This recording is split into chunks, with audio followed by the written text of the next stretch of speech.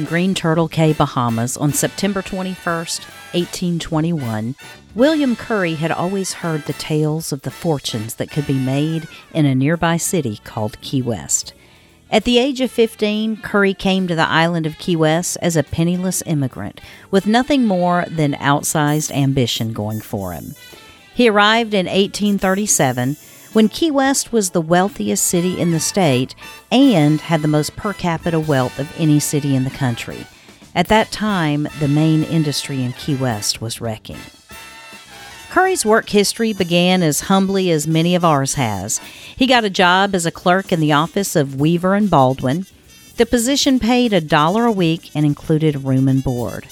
He left Key West for several years to fight in the Seminole War, but eventually landed back in Key West, where he began his climb up the corporate ladder in earnest. He rose in the ranks to become the U.S. quartermaster and went on to be named a partner in a firm he was working for. He eventually ascended to take over the firm in 1861.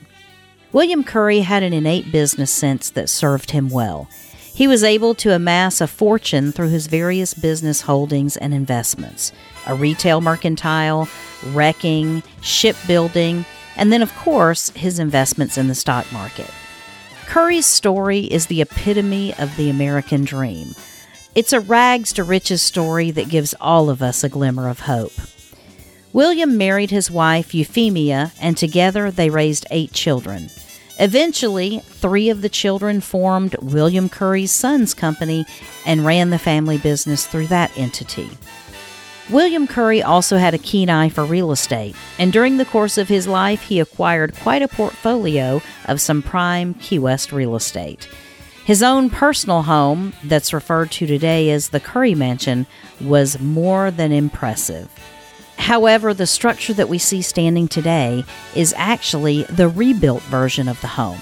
The original home was virtually all demolished in 1905, and except for the stone hearth and the chimney, Milton Curry, a son of William Curry, rebuilt the structure entirely.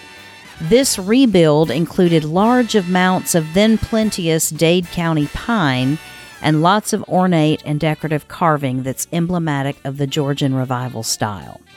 The 22-room mansion sits like a gingerbread castle at 511 Caroline Street, and to this very day captivates all who pass by. At the time of his death, William Curry had become Florida's first self-made millionaire. With an estate valued at $1.5 million, he was, at the time, the richest man in Florida. And it was today, January 23rd, 1896, that William Curry died. He was survived by his wife and 8 children. And that's what happened today in Key West history. Today in Key West history is brought to you by 43 Keys Media.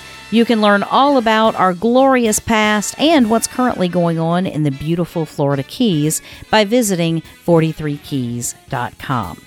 You can find this show as well as others as an Alexa Flash Briefing. You can also find us on YouTube and Facebook and anywhere you listen to podcasts. So wherever you listen to the show, subscribe to never miss an episode, and then join us over at 43keys.com.